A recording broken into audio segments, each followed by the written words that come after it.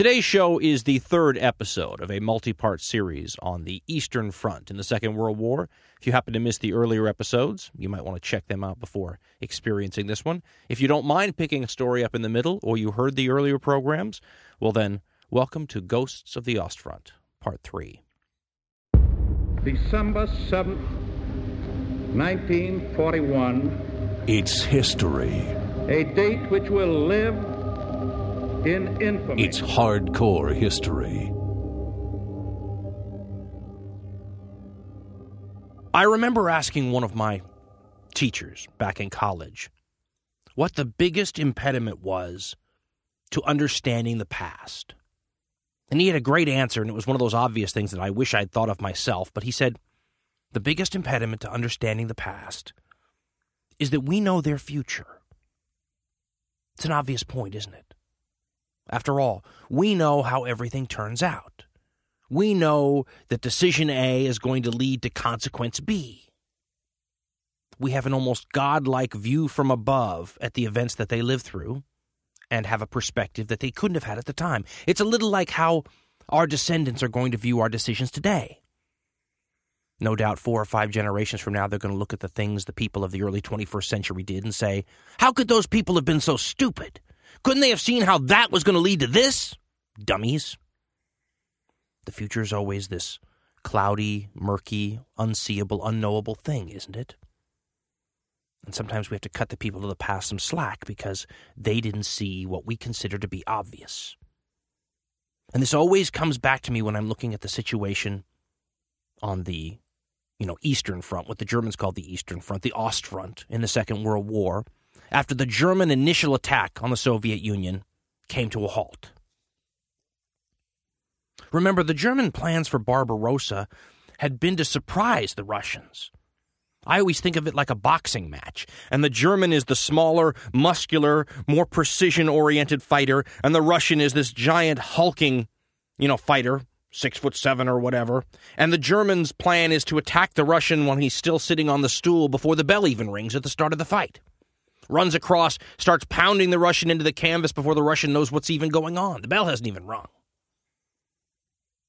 But by the end of the first round, with the German having knocked the Russian down many times, the Russian gets up and knocks the German down and bloodies him, and the bell rings and they go off to their corners again to have their little bit of rest and rehabilitation before round 2 begins. That's where we are after the Germans get pushed back in front of Moscow.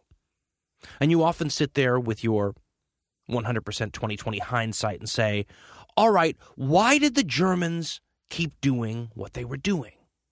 I always wonder if the Germans had a less ideologically driven leadership, because, Adolf Hitler's National Socialist worldview completely colored his ability to see things the way someone without that sort of ideology might see them. I've always wondered if you had the leadership that the Germans had in the First World War, at the end of the First World War, when you had real military men running the country, if they wouldn't have looked at the situation and said, well, look, the plan failed. The plan was to beat up that Russian fighter before the bell, have him, done and defeated before the end of the round, and, well, it's the end of the round, and he's not done. Imagine what a less ideological leader could have pushed for at this point in the war had they wanted to. Adolf Hitler was in possession of huge amounts of Soviet territory. Think of what a bargaining chip that would be if you wanted to enter into negotiations. If you wanted to say to Joseph Stalin, look, I just declared war against the United States. I'm already at war with Great Britain. And let's remember, ladies and gentlemen, Great Britain was more than just England. It had all her dominions, right? You had Canada and South Africa, Australia and New Zealand, what's now Pakistan and India, and a bunch of other places. All their resources, all their manpower. This was a big enough fight all by itself, wasn't it?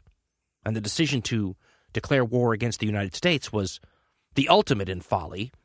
Adolf Hitler's in real trouble at this point. It would have really been in his interest to figure out a way to end the war in the East, wouldn't it? And here he had so much to bargain with, you would have thought he would have gone to Stalin and said, let's end it here. Now, whether or not Stalin would have gone for that's another matter entirely, but the fact that Hitler didn't pursue that, obvious choice, to me, with hindsight, being what it is, looks ridiculous. But the Germans, at least Adolf Hitler and the close generals around him, thought that they had weakened the Russians so much in that first round of that boxing match that they could go out and hit him a couple good times in the second round and he was so beaten up already that he would just fall. That was the plan for 1942, to go out there even though your ability to fight has been diminished, and assume that the Russians' ability to fight has been diminished that much more. The Germans would never have a fighting force the equal of the one that they took into Russia in 1941. That fighting force was a shell of its former self now. The loss of all those veteran troops, of those non-commissioned officers, of that experience, of the numbers, you name it, the Germans couldn't replace that. They would take people now out of their factories and put them into uniform. They would try to make some of their units, built back up to full strength, because they couldn't afford to make all of them back up to full strength. Their assumption was that the Russians were nearly beaten and almost spent, and that they could use their superior technology and tactics and leadership to overcome, what little was left in the Soviet Union. Again, with hindsight, this looks a little ridiculous to me. Because remember, the Germans didn't have the same advantages against the Russians that they had against, say, the Poles or the French.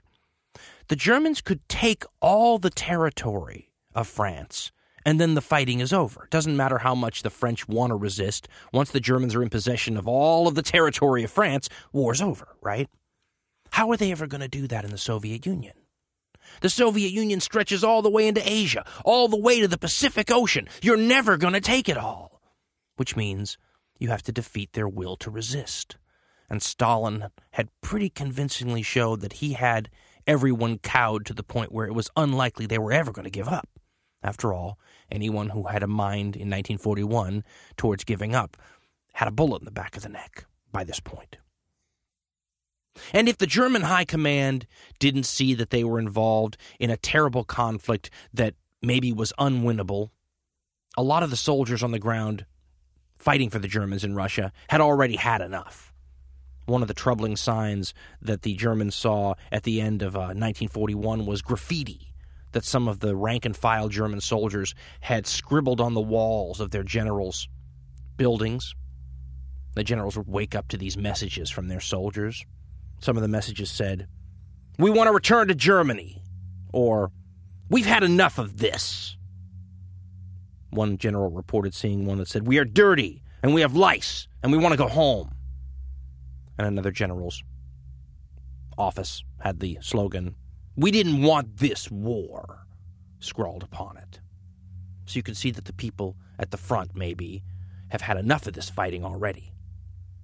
Lucky for the German army, more and more raw recruits from Germany were being poured into the front who hadn't quite lost their morale to the stage yet, hadn't run into the meat grinder of the war in the East yet.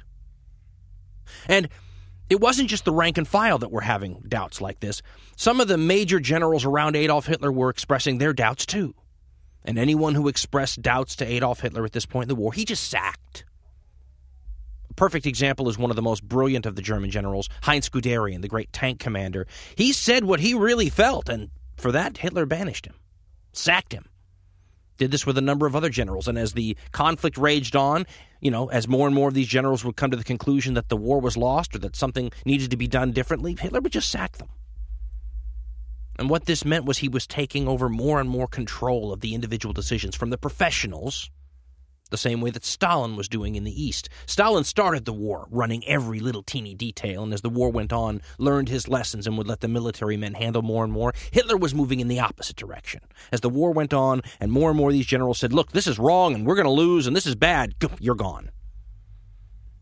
Hitler looked at that as a failure of the National Socialist will. But what this meant was that the German army on the ground was losing more and more veterans. The German army at the high command structure was losing more and more of their competent, really professional leaders and being replaced with people who were simply yes men to an amateur commander like Adolf Hitler. Author Richard Overy wrote, and it's a great line, he said that by the end of 1941, both armies had, quote, 2 amateur commanders in charge of the largest forces ever mobilized for war, end quote. Gives you an idea of the scope of this conflict and how overwhelming it would be for the talents of 2 men who had never commanded troops in battle at all. Now, in early 1942, both sides are sort of hunkered down. There's still fighting going on at low levels all the time, but the winter that was so deadly at the end of 1941 is still going on with just unbelievable and ridiculous temperatures. I mean, minus 30 degrees Fahrenheit, not uncommon. And after the winter, when you get to the spring, it's going to be another mud fest, like you always have in the Soviet Union in the spring and the fall, or that period of mud where operations just come to a halt.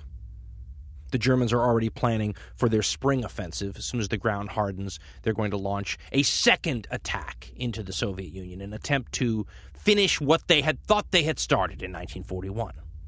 This attack was going to concentrate exactly where the Soviets didn't think it was going to concentrate, and that's in the south.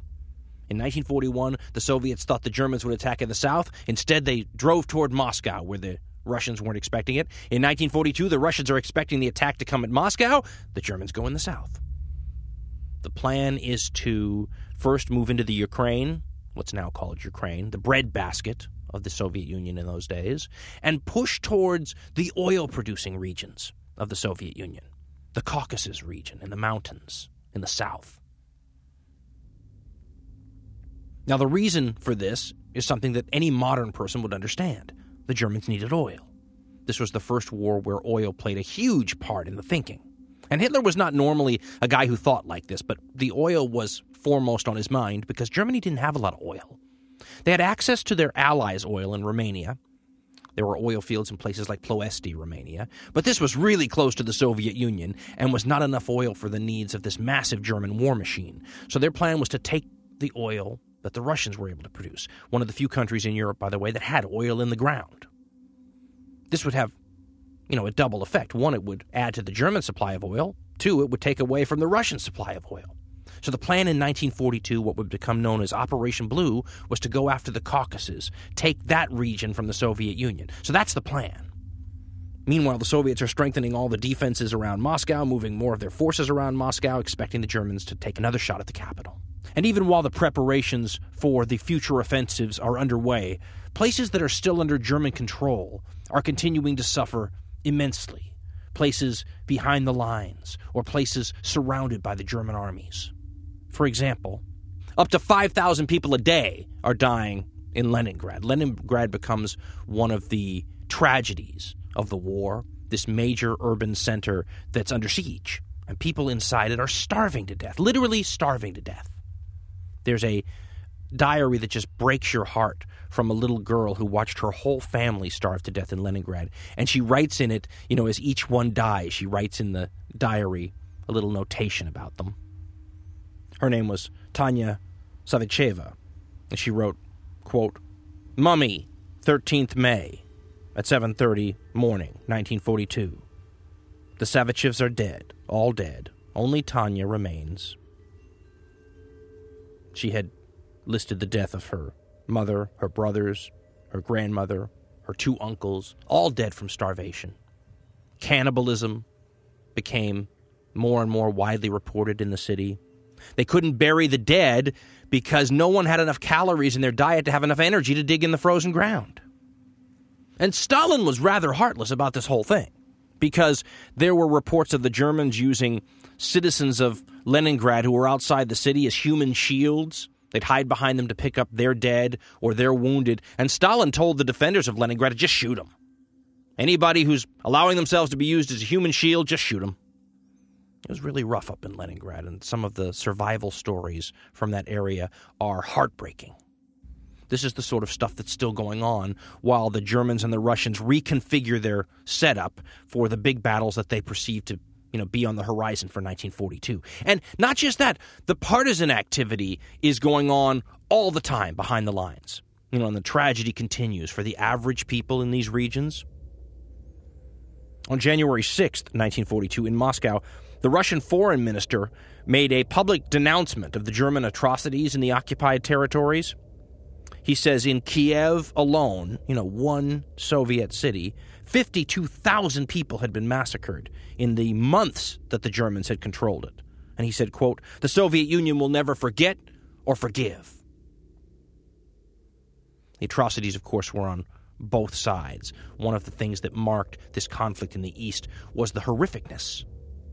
The fact that things happened on the Eastern Front all the time that you just can't imagine happening on the Western Front. One German reports during the retreat running from a snowbound road, all of a sudden hitting this large sheet of ice, which he wrote was unusual when you have thousands of boots tramping on something. You don't usually have these sheets of ice. And he said he looked down into the sheet of ice and saw German soldiers with open eyes and blue skin looking back up at him.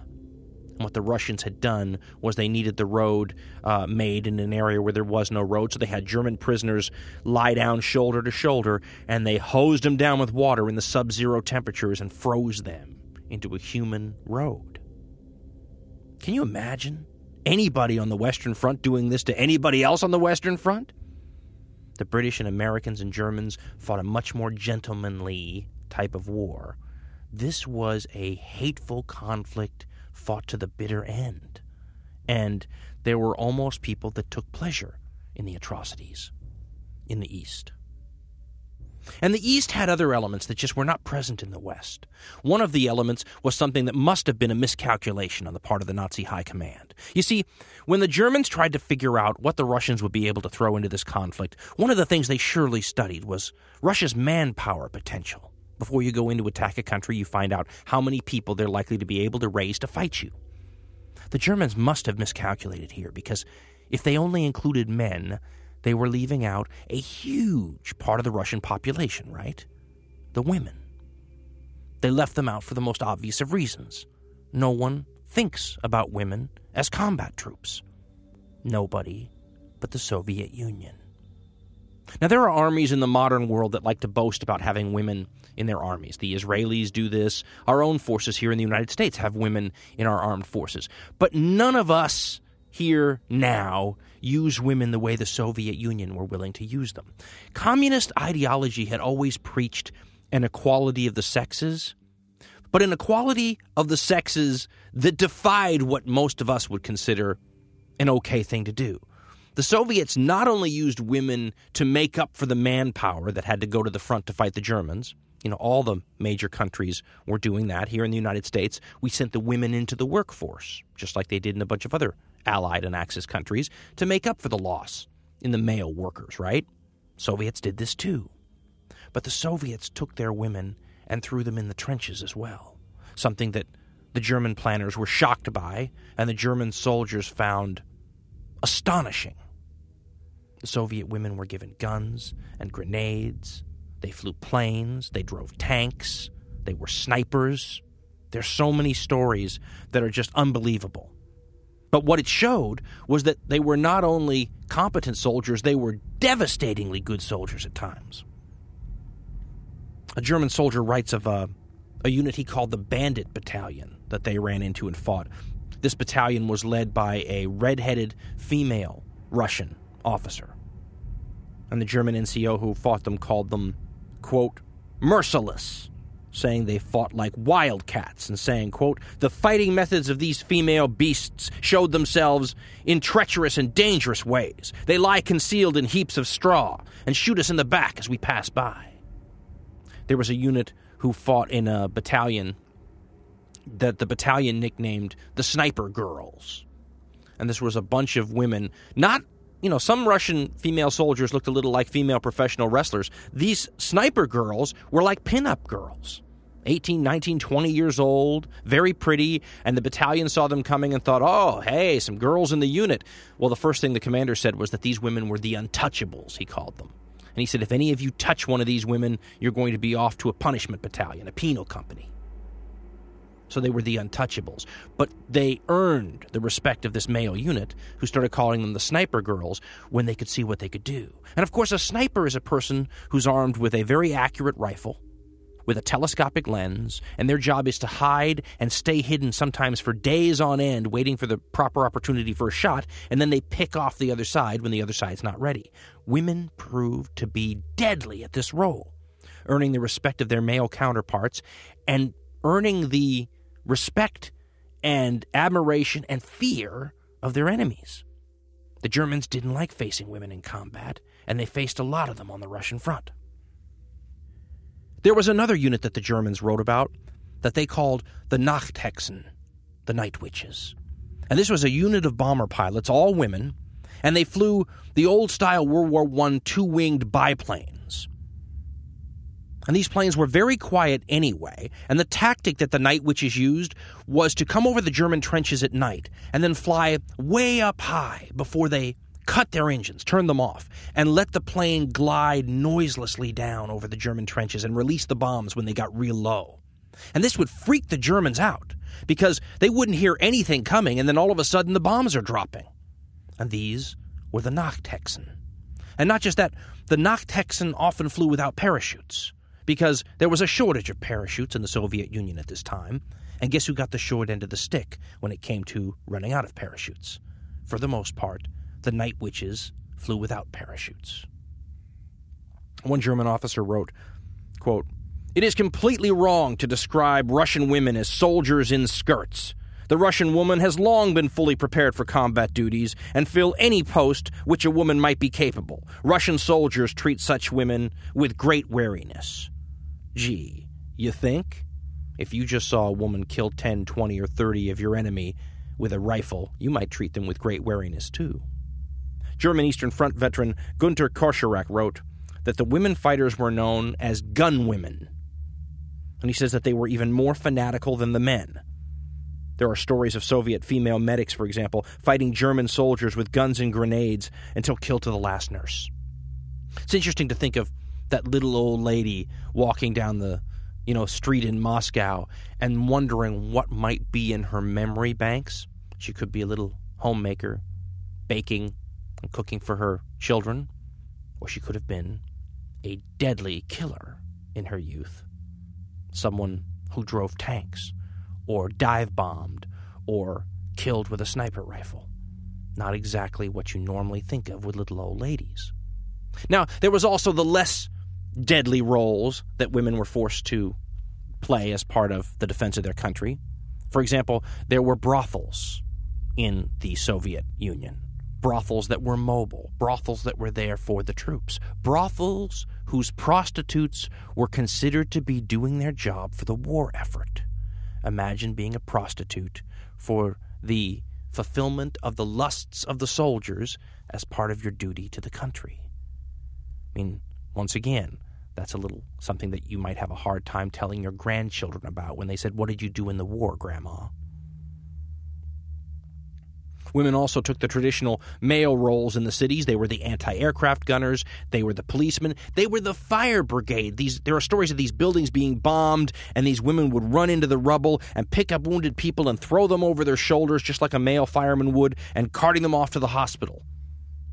One tends to think of women not even being strong enough for this role, but we would be mistaken because they did it all the time.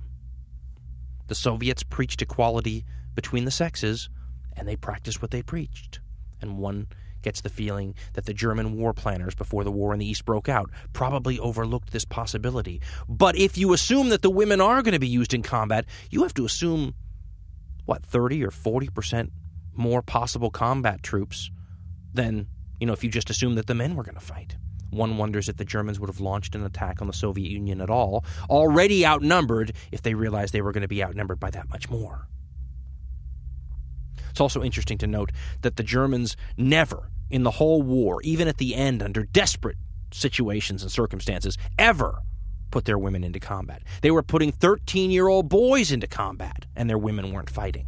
So it shows you a difference in the mentality between the two sides, and gives you a clue as to how shocked the German soldiery must have felt fighting women. They were never comfortable doing it. Now, as 1942 starts to get into the spring, you start to see some Soviet attempts to win back territory.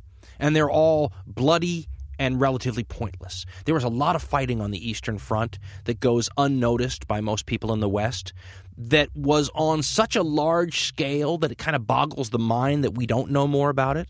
For example, people in the West always can talk about, if you know anything about the Second World War, things like the Battle of the Bulge, also known as the Second Ardennes, in 1944, the last great German offensive in the West. And we will recount this battle over and over and over again like it was some huge thing, and it was big. But there were almost as many people fighting at the Second Battle of Kharkov, also called the Barvenkovo Mousetrap, as there were at the Battle of the Bulge. And no one in the West even mentions the Barvenkovo Mousetrap in 1942. There were tons of battles like this on the Eastern Front, where lots and lots of soldiers were involved and died, and yet these just get sucked up into the greater morass that was the fighting in the East. So many people dying, so many people on both sides, that only the absolute largest of battles get even mentioned in the West. There were 1 million men at the Barvenkovo mousetrap in 1942, and by the end of the battle, things were relatively unchanged. Maybe this is why they don't get more notice. They're not decisive battles. It's just another one of those bloody encounters. There were bloody encounters at Rzhev in 1942, even in January when the Red Army achieved a breakthrough there. Lots of this fighting is going on as 1942 begins to move into the spring, that period where the mud is everywhere and no one can move. The Germans, however, are getting their plans ready for Operation Blue, the move into the Caucasus and the Russian oil fields. Now, while this is all going on, the partisans are very active, though, behind the lines. The partisan warfare is a little understood side of the conflict. Most people realize that there were anti-German forces working behind the lines to cause sabotage and to pick off Germans that were foraging and to generally make trouble for the occupying forces. But what a lot of people don't realize is how many different partisan groups and factions there were, and how difficult it made life for the citizens who lived in these regions who were already just having a struggle trying to survive. For example, the Soviet Union was offering aid and sending officers and troops to supplement, Russian Soviet partisans behind the lines. This is what everybody commonly thinks of. There were definitely pro-Soviet partisans operating against the Germans. But there were also partisan groups that wanted to have these areas freed from anyone's control. Nationalist groups. Take Ukraine as an example. There were partisan groups operating in Ukraine who wanted to free Ukraine from the Germans so that the Soviets could come back. There were partisan groups in Ukraine who wanted a free Ukraine, who were fighting not only the Germans that were occupying it, but also the partisan forces that were, pro-Soviet. One writer has called the partisan wars behind the lines as basically internal civil wars. But what it meant for the people who lived there was you had many different factions you could get in trouble with, because basically every one of these groups would kill you if you didn't help them and if you helped someone else. The Germans would kill you if you were a partisan at all. The Russians would kill you if you were a partisan who wasn't a Russian partisan. If you were one of these Ukrainian national partisans, they'd kill you. If you were a German supporter or someone who wasn't helping your own group of partisans, they'd kill you. And the nationalist partisans would kill anyone who weren't helping them. If you were just a citizen trying to get by, it was a very tough life. And of course, a lot of these groups would kill you for helping the other side. A lot of these groups would kill you for not helping them. The catch-22s that the citizens faced was amazing.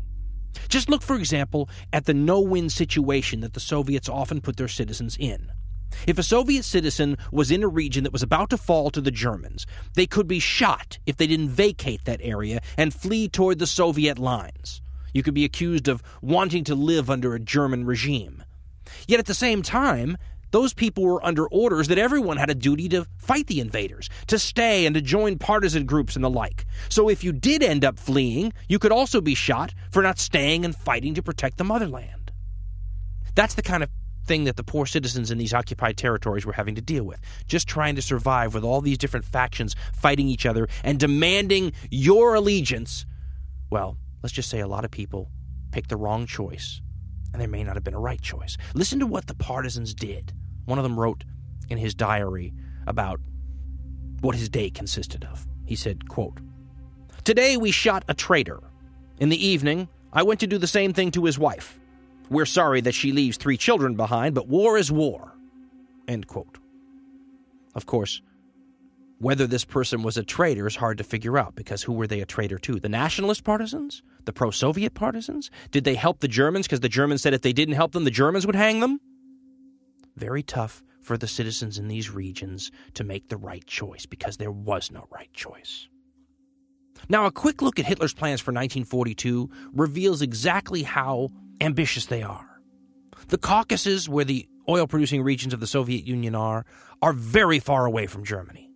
They're almost in the Middle East. As a matter of fact, Hitler has this grand design. One of his fantasies has always been to imagine German armored units actually moving down into the Middle East from the north And then he imagines that the German armored units that are fighting in North Africa under General Rommel against the British, that they're going to move through Egypt and up into the Holy Land, and that these two sides are actually going to link up somewhere in a place like Iraq. You're going to have the most giant pincer movement of all time.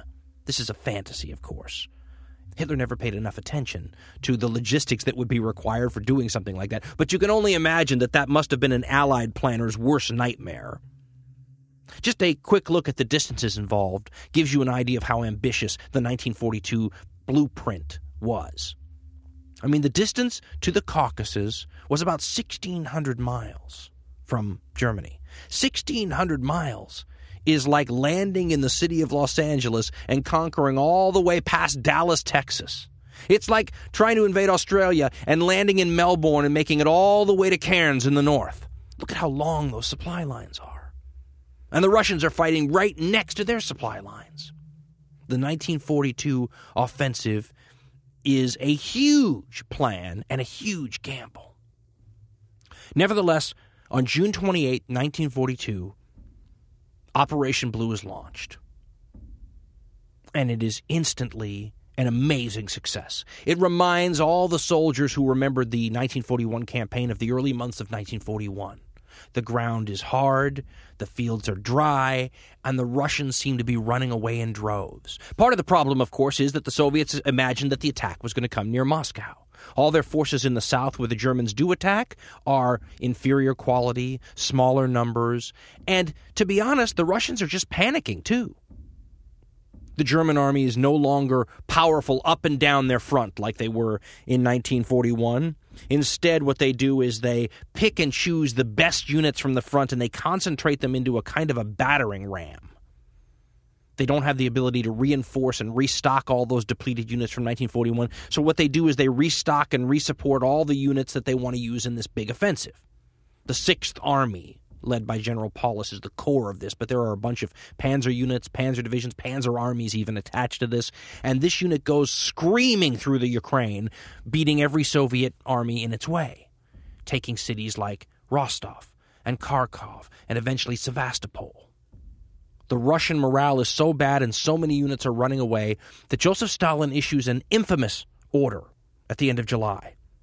It's called Order Number 227, and the nickname is Not One Step Back. And what this order is an order that says that any Soviet troops moving backwards in an unauthorized fashion, in other words, when not ordered to, are to be killed. And it begins the practice of setting up what are called blocking units. So when a unit goes into combat, there are troops put behind them with machine guns, and they're told to mow down any Soviet troops who move, toward their own lines. This not one step back order is an order that says you are to be killed if you don't attack the enemy. Boris Gorbachevsky, who's fighting on the Soviet side, said that the phrase, "Don't fear the other side, fear our own," was commonplace around this time. Imagine fighting to defend your country, and your job is to shoot your countrymen if they move backwards, even under the most vicious of German attacks.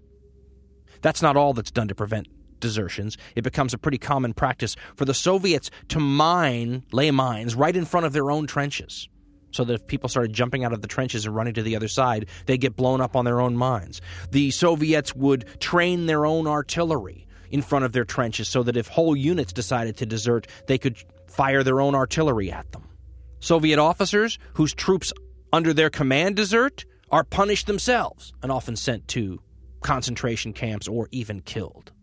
Even suicides are reported among Soviet officers who wake up in the morning to find out that they've had troops desert in the middle of the night while on guard duty, because the ramifications for you are so terrible if your commanders find out that troops under your command left.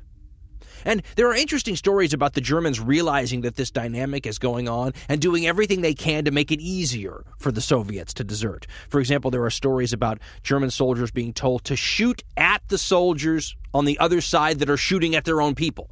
So, in other words, train your guns on the Soviet soldier trying to shoot his comrade who's trying to desert. There are other stories about German tanks being driven out in between the two battle lines to provide cover to hide the Russians that are running over to the German lines from their own people. So that when the bullets start being fired, the Russian deserters have a place to hide.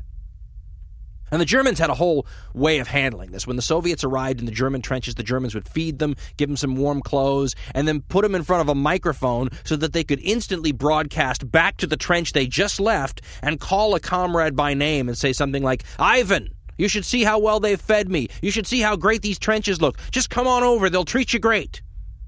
This is the sort of stuff that was happening more and more in the war at this point, and that's why Stalin issued Order Number 227 and made the penalties so draconian.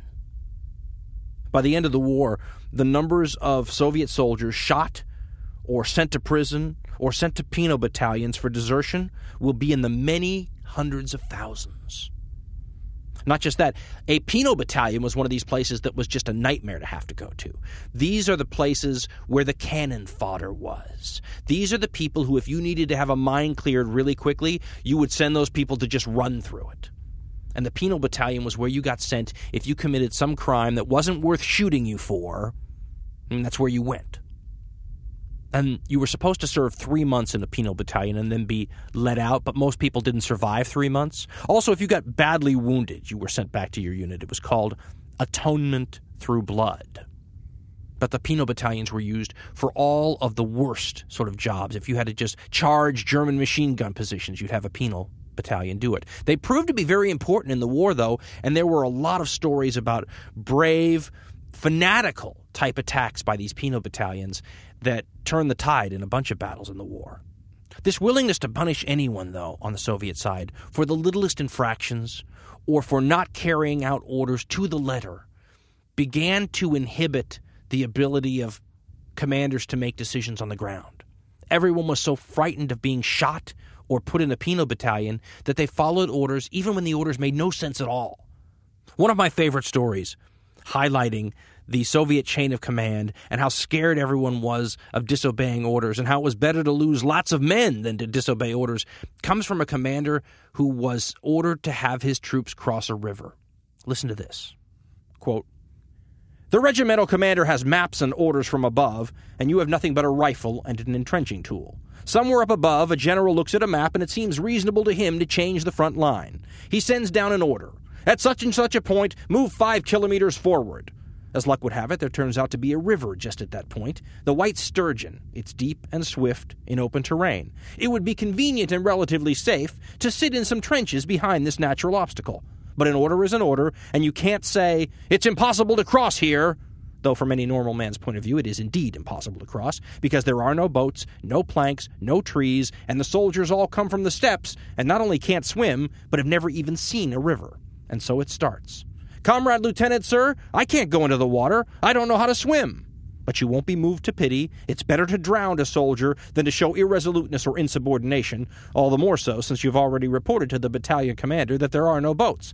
You pull out your service revolver, cock it, and yell, 'Get into the river at once, you son of a bitch! I'll count to 3, or else you'll never go anywhere.' The soldier goes in the water, the current seizes him, he drowns, as do all the rest that are forced in. Then you report to the battalion commander, 'Comrade Major, there are only 5 men left in my company.' The major, of course, is furious. 'What did you do to them? I didn't hear a single shot.' You reply, 'They all drowned crossing the river, Comrade Major.' 'What do you mean, drowned? I'll shoot you right there like a dog,' the major replies. 'As you will, Comrade Major, but I did report to you that there were no planks or logs to be found in the area, that the river is deep and swift, it can't be forded. You told me to stop arguing and obey orders.' 'You blockhead! What a stupid way to destroy a whole company!' The major also feels at fault and calls the colonel, his regimental commander. 'I gave you 5 hours to cross the river,' the latter shouts without listening to the major. 'Have you carried out the order?' 'No, Comrade Colonel, we've sustained heavy losses,' the major says. 'Losses? Well, that's fine. If there weren't any losses, our heads would roll. What happened? Everything's quiet, not a single shot. Did they all get knifed or what?' 'No, drowned,' the major replies. 'The company that was to cross over were all slant eyes, never saw a river before. Naturally, they drowned since there was nothing to float on.' The colonel is incensed. 'You son of a bitch, why didn't you take some pontoons? We've been dragging a whole transport of pontoons around. I can give you as many as you want.' The major replies, "I no longer need them, Comrade Colonel. There are 5 cucumbers left in the first company, 10 in the second, maybe 20 in the third. There's no one left to cross." Cucumbers, by the way, was a slang term for the green-clad Soviet infantrymen. "You'll have to cross anyway," the colonel says after some pondering. "What counts is the fact that the order has been carried out, even if only one man makes it." End quote. Now that's ridiculous. But that shows you that the whole chain of command was traumatized by the leadership of the Soviet Union, and everyone was afraid for their own hide, and making statements like, well, this can't be done, was not acceptable.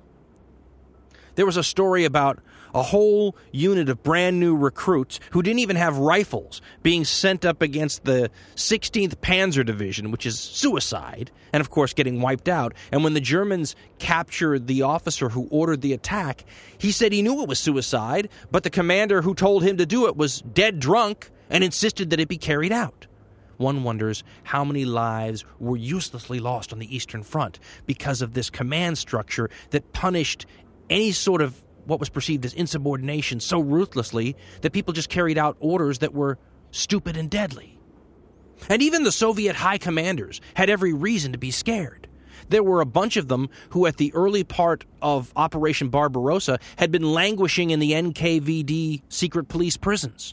One of the most distinguished generals of the war, Konstantin Rokossovsky, had a whole mouthful, for example, of steel teeth. It was his most distinguishing characteristic. People would write when they first met him of his famous steel smile, they called it. But he wasn't the only one. There were generals like Berestov who had a whole mouthful of gold. And the reason for their metal teeth was because before the war, they and a number of other Soviet generals were victims of Stalin's purges against the military. And the secret police had knocked out all their teeth, broke their ribs, shattered their toes with hammers, pulled out their fingernails, and subjected them all to multiple mock executions. And then to still go and fight on for that regime, to prop it up and keep it going, and not just fight well, but fight loyally, that's kind of hard to understand, isn't it? But it was pretty common on the Soviet side of things. But it did give all these generals a healthy respect for what Stalin could do to them if they got on his bad side again. Now, as Operation Blue goes forward, the Germans are once again feeling like victories within their grasp. They're marching across these steppes, which are like the American prairies. There's no trees, there's no water. The villages are even sometimes hundreds of miles apart. And of course, the Soviets, when they retreat, are retreating the same way that the Scythians back in ancient Greek times, when they were fighting the Greeks or the Persians did in this same area. They're poisoning the wells, they're burning down the villages, they're cutting down and taking away all the food. But the Germans seem happy. They do remark that once again, though, the extreme weather conditions in Russia are taking their toll. In late 1941, it was the horrible Russian winter. In summer 1942, it's the equally hard-to-handle Russian summers, which can reach, according to German soldiers who fought there, up to 125 degrees Fahrenheit in this treeless open area. The German soldiers say that it was as hot as Africa. And some of these German soldiers had fought in Africa, so they ought to know. Imagine marching 10, 12 hours a day and fighting in 125 degrees. I imagine there are some veterans of places like Iraq who can tell you what that's like. Now, as the summer wears on and the Germans keep pushing deeper and deeper into the Soviet Union, they begin to approach this area that's going to be the gateway to the Caucasus, this oil-producing region of Russia. There's a city on the Volga River. The Volga is the largest river in Europe that they have to take in order to open the door, so to speak, to the Caucasus region. It's a giant city, stretching some 30 miles, if you count the suburbs, along the western bank of the Volga. It's a modern city, full of high-rises and concrete and stone, steel and glass. It would look like most modern cities today. It's not perceived as particularly a tough place to take. Most people don't think that it's going to be a big deal to take this city and then keep moving toward the Caucasus. After all, the German armies are not meeting much resistance at this point. There are some German letters that point out how this looks like the end of the Soviet Union. One German writes back home, quote, "The company commander says the Russian troops are completely broken, and cannot hold out any longer. To reach the Volga and take Stalingrad is not so difficult for us. The Führer knows where the Russians' weak point is. Victory's not far away." That was written on July 29th. Another German wrote, quote, "Our company is tearing ahead. Today I wrote to Elsa, we shall soon see each other. All of us feel that the end, victory, is near." That was written on August 7th. Now, in July, Hitler had actually turned to one of his generals and said, "The Russian is beaten," when he looked at the progress that Operation Blue was making. What a turnaround that was from merely 6 months before. In January 1942, it looks like the German might be beaten. In July 1942, Hitler is proclaiming that the Russians are done again. Meanwhile, the Russians have figured out that Stalingrad is going to be a major battle site. They start sending more units to the city. Stalin issues a decree saying that everyone in the city 16 years old to 55 years old needs to go out and start digging tank traps and trenches and laying minefields. That's more than 200,000 people. The city, though, has more than 500,000 people in it. Even school children are let out by their teachers to do some of this work and will become casualties doing it. And by early August, the German Wehrmacht is approaching this urban center, this gateway to the Caucasus and the oil fields. This major city, named after the Soviet Union's leader, Stalingrad. It's called Volgograd now. It was called Tsaritsyn for many years before it was named Stalingrad. Now, the date that the actual Battle of Stalingrad begins is a little hard to pin down. Some sources will say August 19th, others will say August 23rd. Sort of depends on what you consider to be the general attack, and it sort of depends on what you consider to be the actual outskirts of the city as opposed to some of the suburbs. One thing's clear. By August 19th, some German units are in combat around Stalingrad, and by August 23rd, the main attack has begun. The main attack is led by General Paulus's 6th Army. The 6th Army was a renowned force that played a major role in the conquest of France in 1940. And symbolically enough, the first units to engage the German ground forces are anti-aircraft guns from the city manned by women.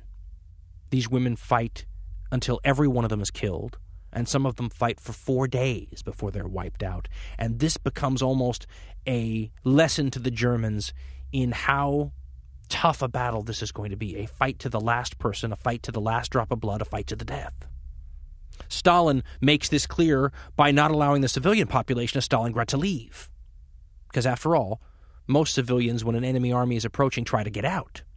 Stalin forbids this, feeling like, 1, such a panic might spread to his own troops, and 2, his own troops might be more willing to fight hard if there were children and women and old people all around them.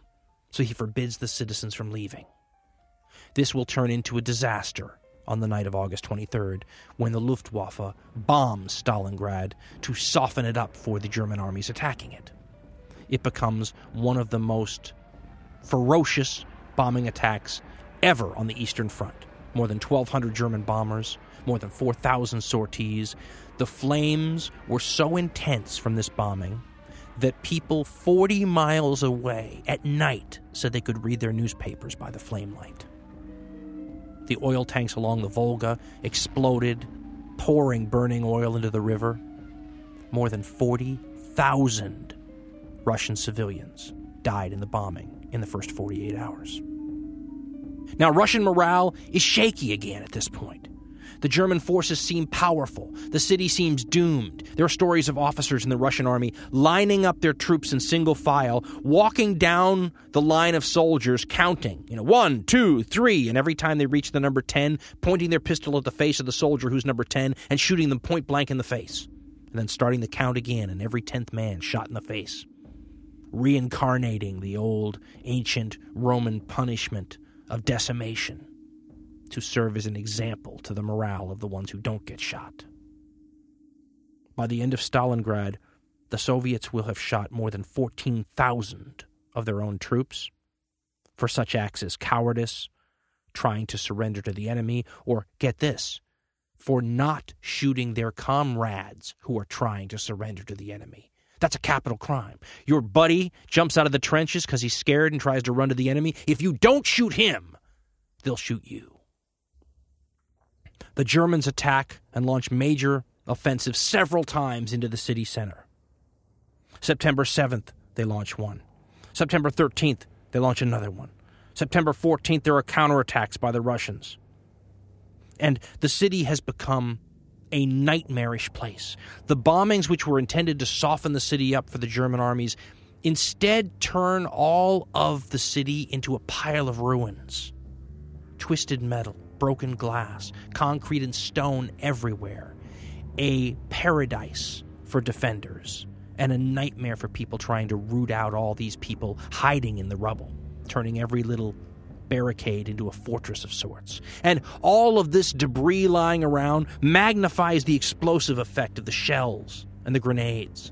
Instead of just having to deal with the shrapnel, every one of these explosions lifts up all the broken glass and the pieces of metal and the little shards of concrete. The troops are fighting close to each other. The Russian general on the scene, a general named Chuikov, tells his troops to hug the German soldiers, fighting them so closely that they won't be able to use their artillery or their aircraft because they'll risk hitting their own forces. This heavily urbanized environment in Stalingrad challenged the German generals like no other type of terrain. There's a reason that it's considered to be the toughest of environments and terrain to operate in, and that's because it tends to chew up men and material like no other. Even in ancient times, you can go read the Greek and Roman sources and the Chinese sources, and they'll talk about troops trying to deal with the narrow city streets and that sort of environment, and it's tough even back then. Modern warfare made it that much more difficult. General Dorr, the German general fighting in Stalingrad, explained what it was like. He wrote, quote, "The time for conducting large-scale operations was gone forever. From the wide expanses of steppeland, the war had moved into the jagged gullies of the Volga hills, with their copses and ravines, into the factory area of Stalingrad, spread out over uneven, pitted, rugged country, covered with iron, concrete, and stone buildings. The mile as a measure of distance was replaced by the yard. The High Command's map was the map of the city.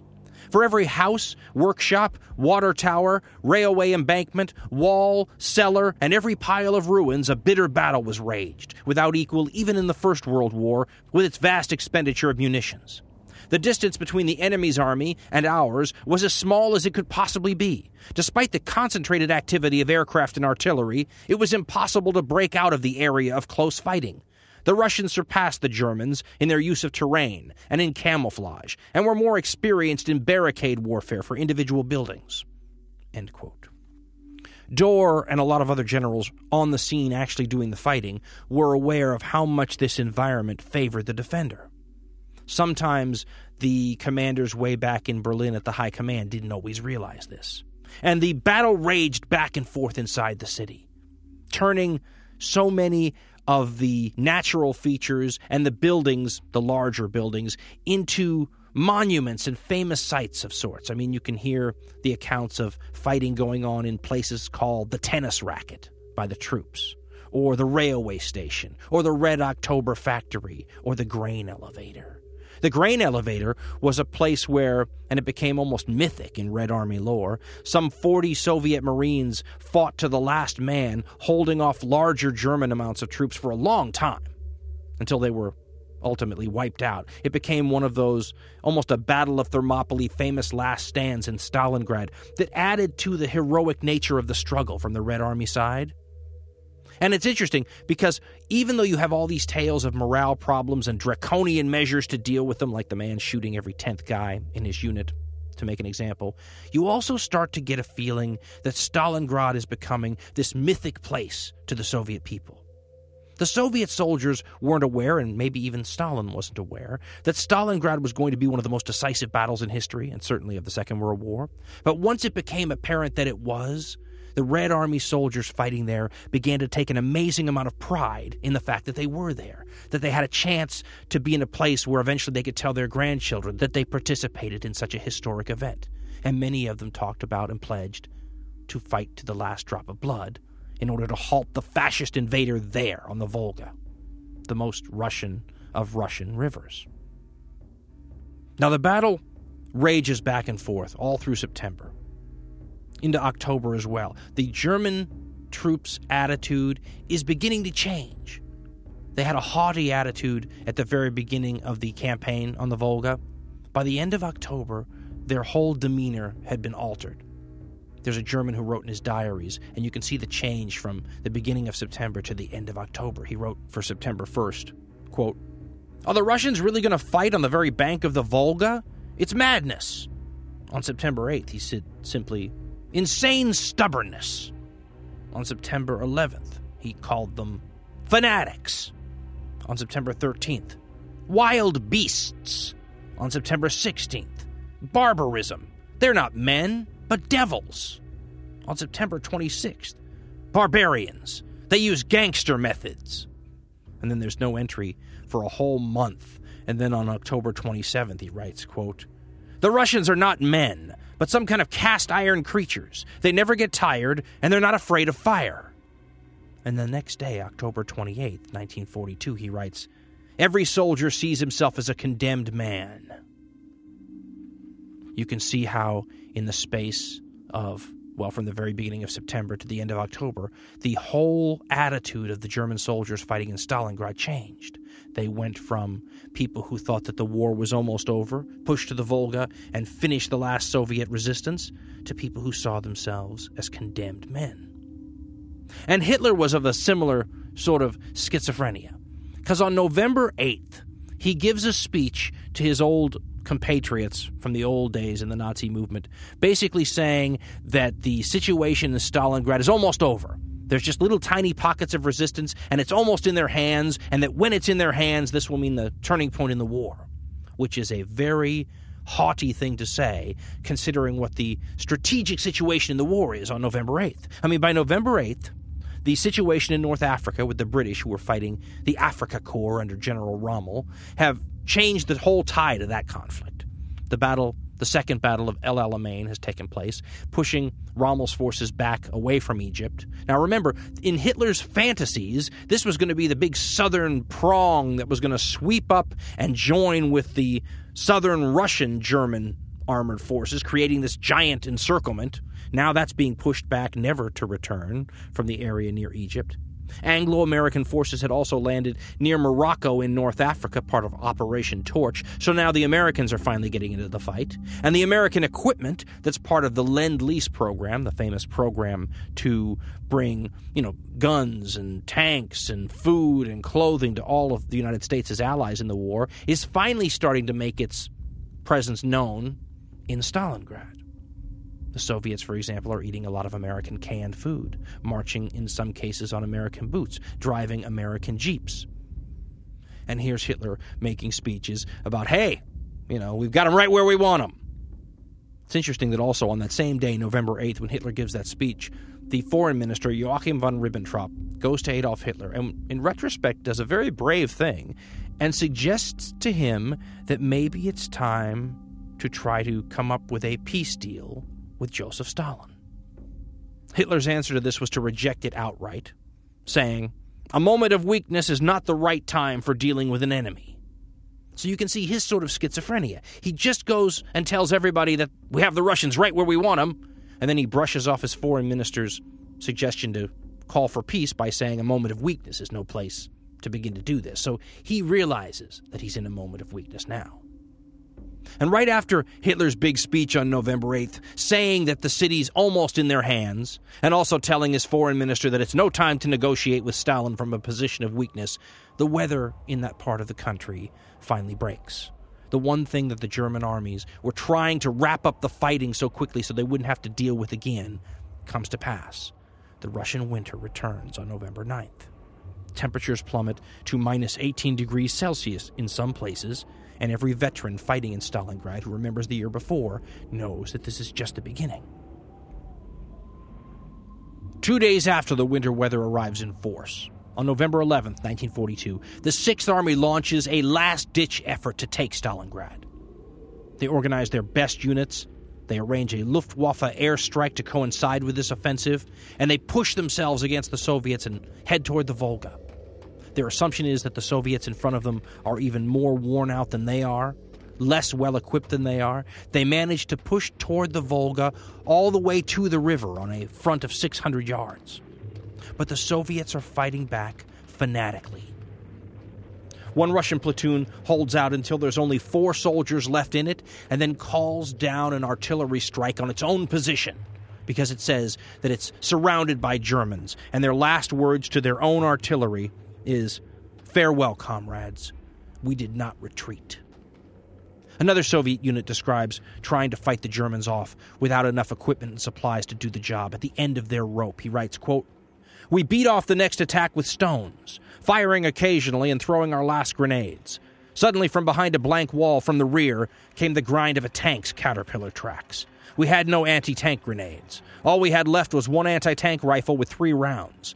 I handed this rifle to an anti-tank man, Berdyshev, and sent him out through the back to fire at the tank point blank. But before he could get into position, he was captured by German Tommy gunners.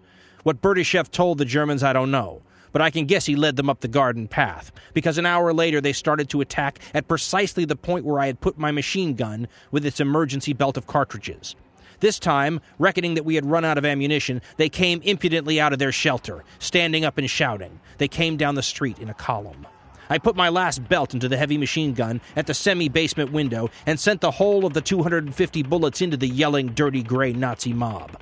I was wounded in the hand, but did not let go of the machine gun. Heaps of bodies littered the ground. The Germans, still alive, ran for cover in panic. An hour later, they led our anti-tank rifleman onto a heap of ruins and shot him in front of our eyes for having shown them the way to my machine gun.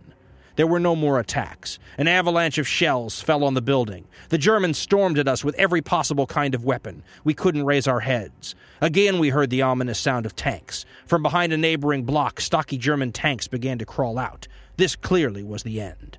The guardsmen said goodbye to one another. With a dagger, my orderly scratched on the brick wall. Rodimtsev's guardsmen fought and died for their country here. End quote. That little story shows what sort of heroism was going on in the fight in the ruins all the time.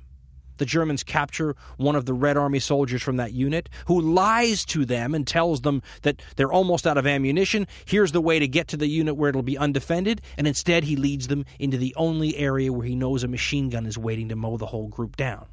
Then the Germans execute him in front of his friends as retribution for the trap that he had set. And then finally, the Russian unit fights to the death, scratching their name into the wall so that anyone who eventually recovers this position will know that his unit fought to the last man and died heroically. The situation for the Germans is nightmarish. It is for the Russians as well, but when you get a feeling that you're getting the upper hand, it's maybe a little bit easier to bear what's going on. A German wrote, "We have fought during 15 days for a single house with mortars, grenades, machine guns, and bayonets. Already by the 3rd day, 54 German corpses are strewn in the cellars, on the landings, and in the staircases. The front is a corridor between burnt-out rooms. It's the thin ceiling between 2 floors. Help comes from neighboring houses by fire escapes and chimneys.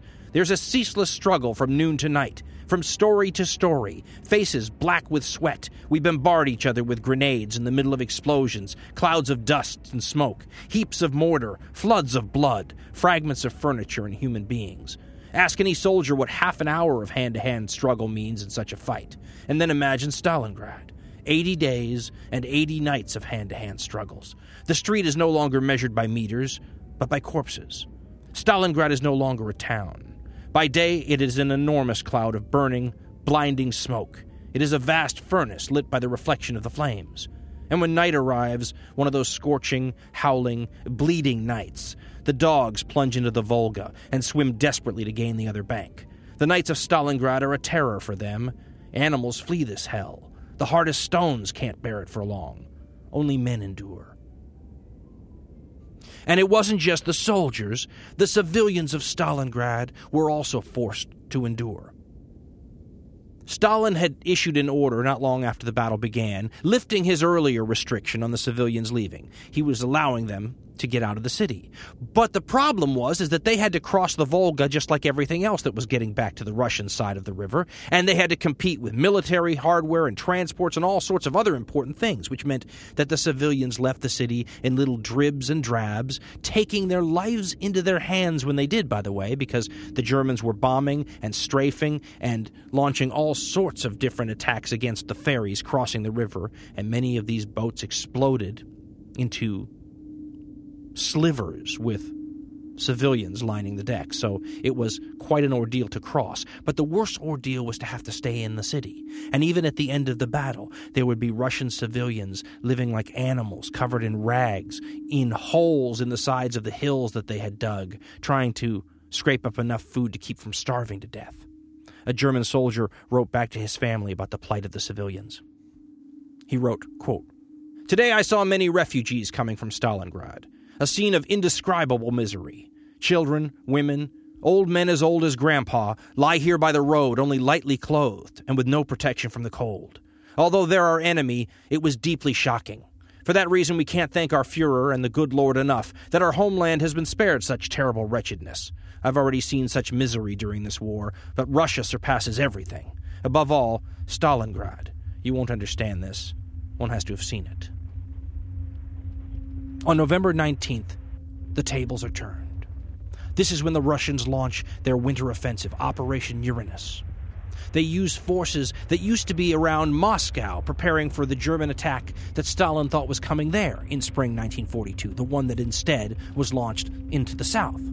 Slowly but surely, Stalin moves these units from around Moscow, brings them down toward the Stalingrad area, builds up the forces, and then launches them in winter weather on the 19th of November, not at Stalingrad where the 6th Army's fight rages, but at the 6th Army's poorly defended flanks around Stalingrad, in some cases 100 miles away from Stalingrad, blowing away the Italian, Hungarian, and Romanian flank units that are guarding the supply lines feeding the 6th Army.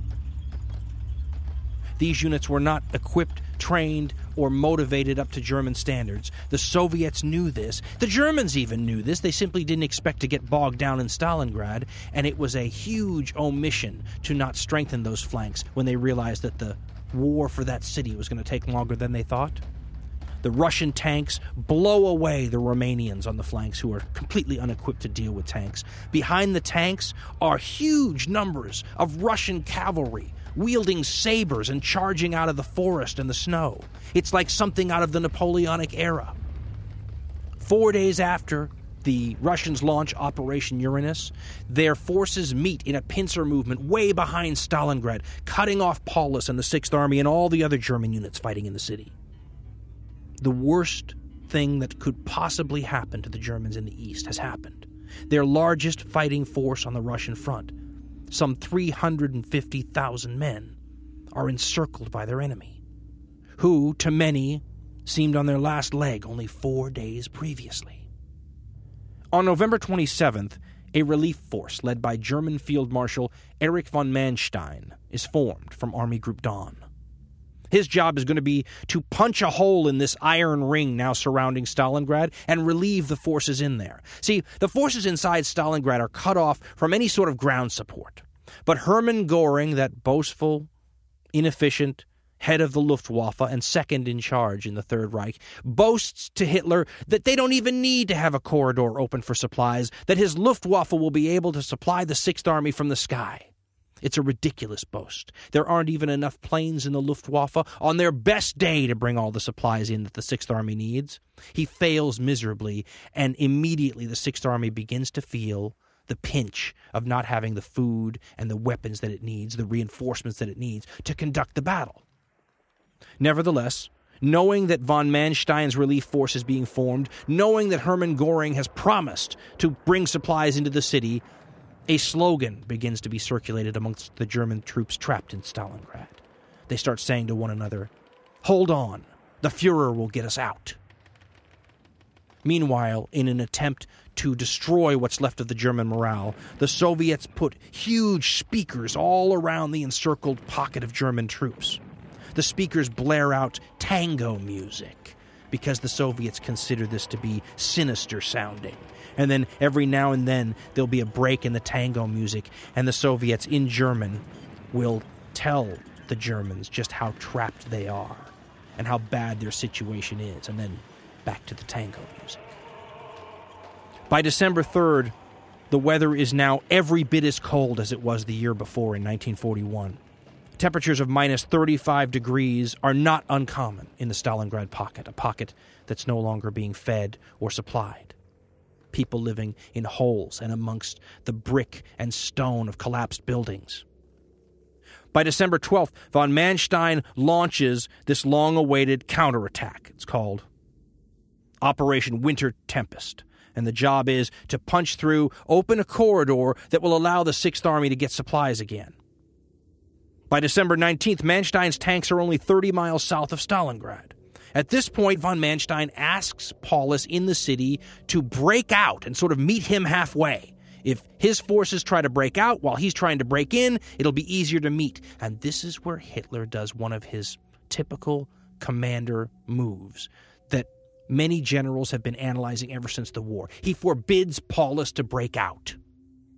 Now, this has been debated ever since. Most people assume that this is another stupid move by Adolf Hitler, that he was worried that if a retreat started from Stalingrad, that it would become a rout, that if they left the city, they would never take the city again, and you would see the beginnings of the loss of the German fortunes. Hitler was already upset about what was going on in North Africa, and probably thought that he was not going to let the war continue to move backwards for Germany. Many generals have blamed him for this ever since. But there's a counter-argument that some have put forward that what Adolf Hitler felt was that even though these troops in Stalingrad were in big trouble, that they were keeping large numbers of Soviet troops tied down. And if those troops could be freed up to attack other areas of the front, that the Germans were in a position to collapse all up and down the line. So there's been arguments ever since this time about whether not allowing Paulus to leave Stalingrad was the right move or a terrible blunder. Göring, of course, is making light of the whole situation. The second-in-command, this head of the Luftwaffe, says that the situation in Stalingrad is, quote, not so bad. This prompts General Seitzler at the High Command to reduce his own rations to what the troops in Stalingrad are living off of. In other words, cutting his caloric intake to whatever the soldiers on the front line are getting. He loses 26 pounds in 2 weeks. When Hitler finds out why his High Command general is turning into a skeleton in front of his eyes, he orders him to return to a normal diet, but then thinking he's doing something magnanimous, he does ban champagne and brandy at the Fuhrer headquarters and says it's, quote, in honor of the heroes of Stalingrad, end quote. By December 23rd, 24th, the Operation Winter Tempest to break into the ring surrounding Stalingrad has failed. The attempt to save the 350,000 soldiers of the Sixth Army and related units is over. Now, heavy fighting does continue all around the perimeter. This area is still hot. There's still fighting going on. The troops inside the ring, it's called the Kessel, which means the cauldron, are not surrendering. The troops are starving, though. They eat their last 12,000 horses on Christmas Day, 1942. It's sort of their Christmas dinner. Eat the last of the meat, and then the real starvation begins. Suicides begin to be common inside the Kessel. Officers go to doctors inside and ask for poison to commit suicide at the right time. German soldiers are freezing to death in increasing numbers. And some of the Germans are shooting themselves to try to get sent home on the few relief flights that are still able to leave the cauldron from the few airfields left inside it untaken by the Russians. One German wrote, quote, I had taken out a case of medical supplies to the advanced dressing station. It was in a warehouse with the roof open to the sky in places due to the shell fire. It was absolutely crammed with wounded, and most of them were in a bad state, dead and dying together, crying and praying aloud. An orderly told me they were going to be flown out. Just then an artillery salvo fell into the street, and calls from some more wounded took him and the doctor outside. I went over to a part of the building where the men were quiet. They were so badly injured that they were unconscious, and some of them had already died. I turned one of them off his stretcher. I fired 3 shots through my left foot and lay down. I lost consciousness. It was dark and the pain was frightful. There were no lights in the warehouse, and I kept telling myself it will be over in an hour, a few hours, and then the flight out. 2 days passed, and then the blood round my foot froze solid, but I dared not call for attention. 2 of the men near me died. Then, the morning of joy, they started to move us." End quote. Unfortunately for that soldier, they also found the powder burns on his foot that showed that he had shot himself. That was a capital offense, and he could have been shot for that. Lucky for him, the chaos inside the cauldron was such that he was sort of left to his own devices. That's the sort of desperation, though, that was beginning to happen inside the pocket as the German ring was being tightened more and more. Now, the planes that were still able to get in and out were bringing a pittance of food and supplies in, nowhere near what the 6th Army and related units needed to survive.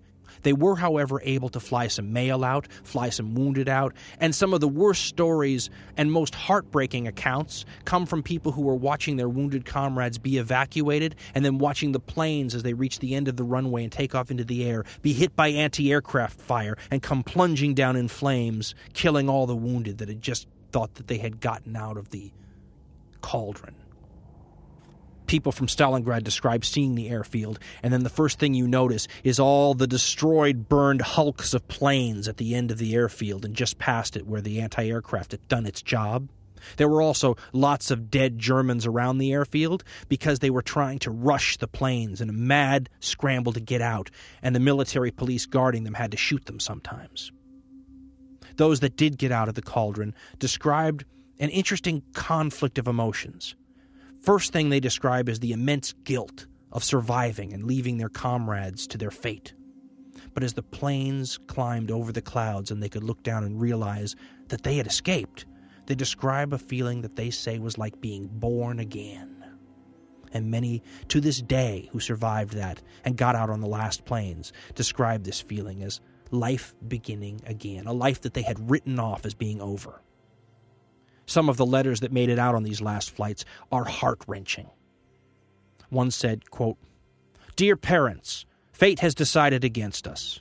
If you should receive the news that I've fallen for Greater Germany, then bear it bravely. As a last bequest, I leave my wife and children to your love." A German soldier wrote to his wife, quote, "I'm thinking of you and our little son. The only thing I have left is to think of you. I'm indifferent to everything else. Thinking of you breaks my heart." Another wrote on his daughter Susie's birthday, quote, "Who will soon have a father no more, like thousands of other children. The torment goes on and will only get worse by the hour. We're pushed into the narrowest area. We will, however, fight to the last round, as ordered, particularly since we're told that the Russians are killing all prisoners, which I doubt. People have no idea what's going on here. Not a single promise is kept." On January 8, 1943, General Rokossovsky, the commander-in-chief of the Don Front, issues a surrender ultimatum. He guarantees the Germans in the pocket their lives and safety, and after the end of the war, a return to Germany. Paulus rejects the demand for surrender. Hitler has told him not to surrender. January 10th, the Red Army begins something called Operation Ring, and after a 55-minute artillery bombardment by thousands of guns and rocket launchers, attacks Stalingrad's pocket with 7 full armies. At this point, the leader of the 6th Army, General Paulus, is said to be fatalistic and depressed. When a subordinate tries to give him an appraisal of the military situation, he says, quote, "Dead men are no longer interested in military history." On January 22nd, Adolf Hitler sends a signal to the Stalingrad defenders. Quote, "Surrender out of the question. Troops fight on to the end." Imagine being locked in this pocket, hoping for nothing more than a chance to get out. And that's the message you get from your commander, the one who not that long ago you were saying, "Hold on, the Fuhrer will get us out." And now that's the death sentence you hear over the telegraph. Joachim Wieder was a German soldier trapped in the Stalingrad pocket. He wrote, quote, "Now faced with the imminently impending final catastrophe, the question about the sense of what was happening that had plagued me so often during the war seized me again with cruel force. Hundreds of thousands of flowering human lives were suddenly being senselessly snuffed out here in Stalingrad. What an immeasurable wealth of human happiness, human plans, hopes, talents, fertile possibilities for the future were thereby being destroyed forever. The criminal insanity of an irresponsible war management, with its superstitious belief in technology and its utter lack of feeling for the life, value, and dignity of man, had here prepared a hell on earth for us. Of what importance was the individual, in his uniqueness and distinctiveness? He felt himself as if extinguished and used up as raw material in a demonic machine of destruction. Here war showed itself in its unmasked brutality. Stalingrad appeared to me as an unsurpassed violation and degeneration of the human essence. I felt myself to be locked into a gigantic, inhuman mechanism that was running with deadly precision to its own dissolution and destruction. End quote. I often think how amazing it is that it was one man's decision that these people, this immeasurable wealth of human happiness, plans and dreams and everything that Joachim Bieder talked about, it was all done by one man's will, Adolf Hitler. The dangers of a totalitarian state become obvious when you read a comment like that and you realize who was responsible for that man's predicament and all of his comrades. On January 23rd, the last German airfield in Stalingrad falls. The pocket is now completely cut off. By January 25th, the Red Army succeeds in splitting the defenders of Stalingrad into two separate forces. On January 30th, the wonderful Hermann Göring makes a radio broadcast likening the defenders of Stalingrad to the Spartans at Thermopylae. This death sentence is heard inside the cauldron, and soldiers who survived recall it sounding like they were hearing their own funeral oration. On January 31st, the exhausted troops of 6th Army, out of ammunition now, surrender to the Red Army. The Russians capture Field Marshal Paulus, now a field marshal, and made a field marshal because Hitler had hoped that he would shoot himself, because no German field marshal had ever surrendered. 16 other generals are also taken. Paulus is described by his captors as being, quote, in a state of physical and moral disintegration. He says, "I have no intention of shooting myself for this Bohemian corporal," meaning Adolf Hitler. Many German officers do commit suicide instead of surrendering, though. Some by attacking the Russians in a way that they know will lead to their deaths. Shooting a pistol out of the trench and waiting for the Russians to shoot back. Many shoot themselves. One calls his son, who is also fighting at Stalingrad, to his headquarters so he can say goodbye, and then he kills himself, and so does the son. By February 2nd, all the remnants of the 6th Army have surrendered. Some sporadic fighting will continue all the way into March, but in all, more than 96,000 survivors of the more than 300,000 that were fighting in Stalingrad are captured. Out of that, barely 5,000 will live to return to Germany after the war. The Germans portray this whole sacrifice in an anti-Bolshevik light, saying that all these people died to save Europe from communism, instead of this glorious new order that the Nazis were going to have, Lebensraum in the East. The propaganda, which had always sort of had this angle, now plays up the idea that Germany was suffering for all mankind, protecting everyone from the Red Hordes.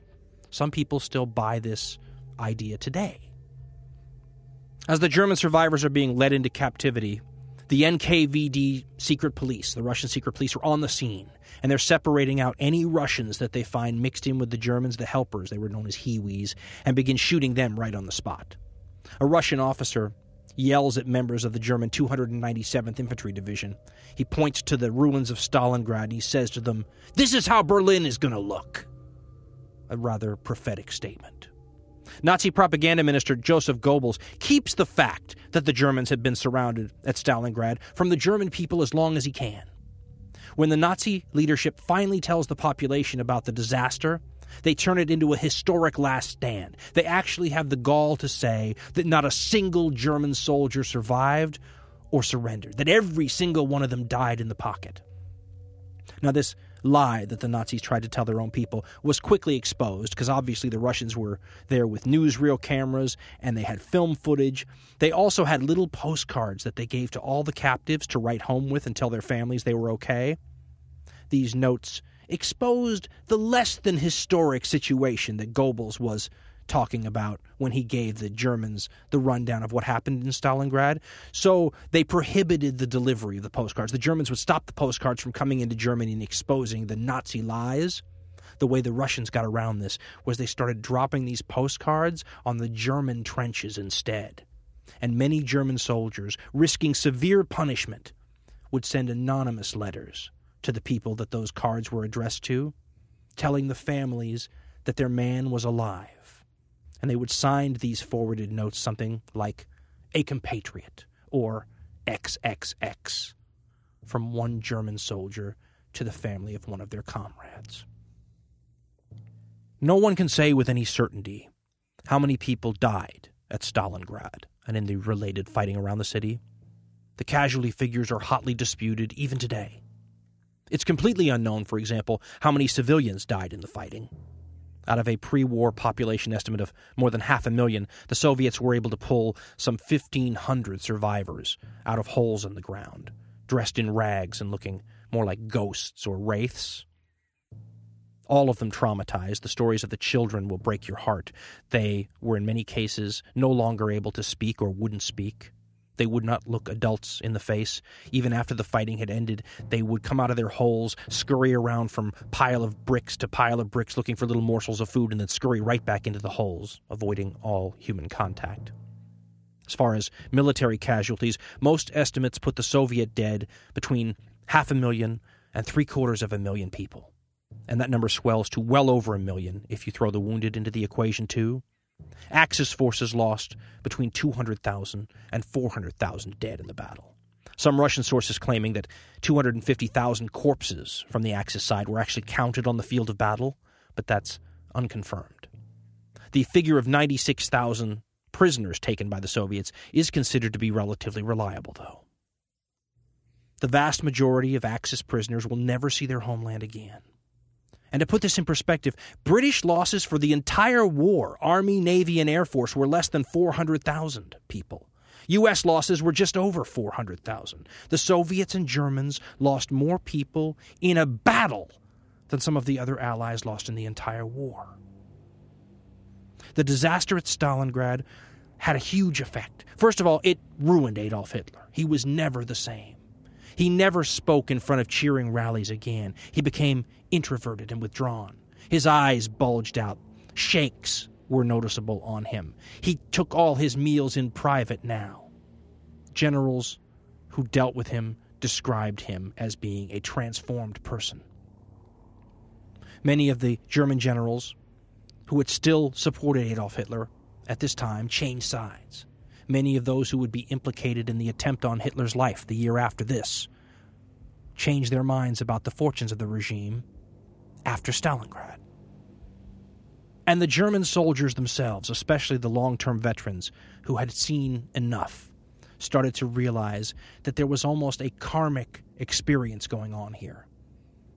As Stalingrad survivor Joachim Wieder wrote, quote, "In my soul arose again the whole abysmal disaster of the war itself. More clearly than ever before, I appreciated the full measure of misery and wretchedness of the other countries in Europe, to which German soldiers and German arms had brought boundless misfortune. Had not we, so far as the victors, been all too prone to close our eyes and our hearts, and to forget that always and everywhere the issues were living human beings, their possessions and their happiness? Probably only a few among us had entertained the thought that the suffering and dying being caused by our sorry profession of war would one day be inflicted upon us. We had carried our total war into one region of Europe after another, and thereby destructively interfered in the destinies of foreign nations. Far too little had we asked the reason why, the necessities and the justifications for what was happening, or reflected on the immeasurability of our political responsibilities that these entailed. Misery and death had been initiated by us, and now they were inexorably coming home to roost." End quote. The visual evidence that the chickens had come home to roost could be seen for miles upon miles around the Soviet battlefield. Bodies littered the landscape, both Axis and Allied. The few photos that were taken at the time show uniformed corpses as far as the eye can see, sometimes stacked several deep. Removal of these bodies would prove to be a monumental task for the people living in the area, a task that was never fully completed. Stalingrad was the event that created the famous Soviet bone fields in Russia, and even today, they are everywhere. A little digging is all it takes to uncover the remains of one of the great tragedies of the 20th century. a tragedy that almost certainly had to happen if Hitler's legions were to be turned back from the very heart of Russia, if Nazi Germany were going to be defeated. Nevertheless, for the people that had to live through it, it was one of the great nightmares in all military history. The chickens coming home to roost, indeed.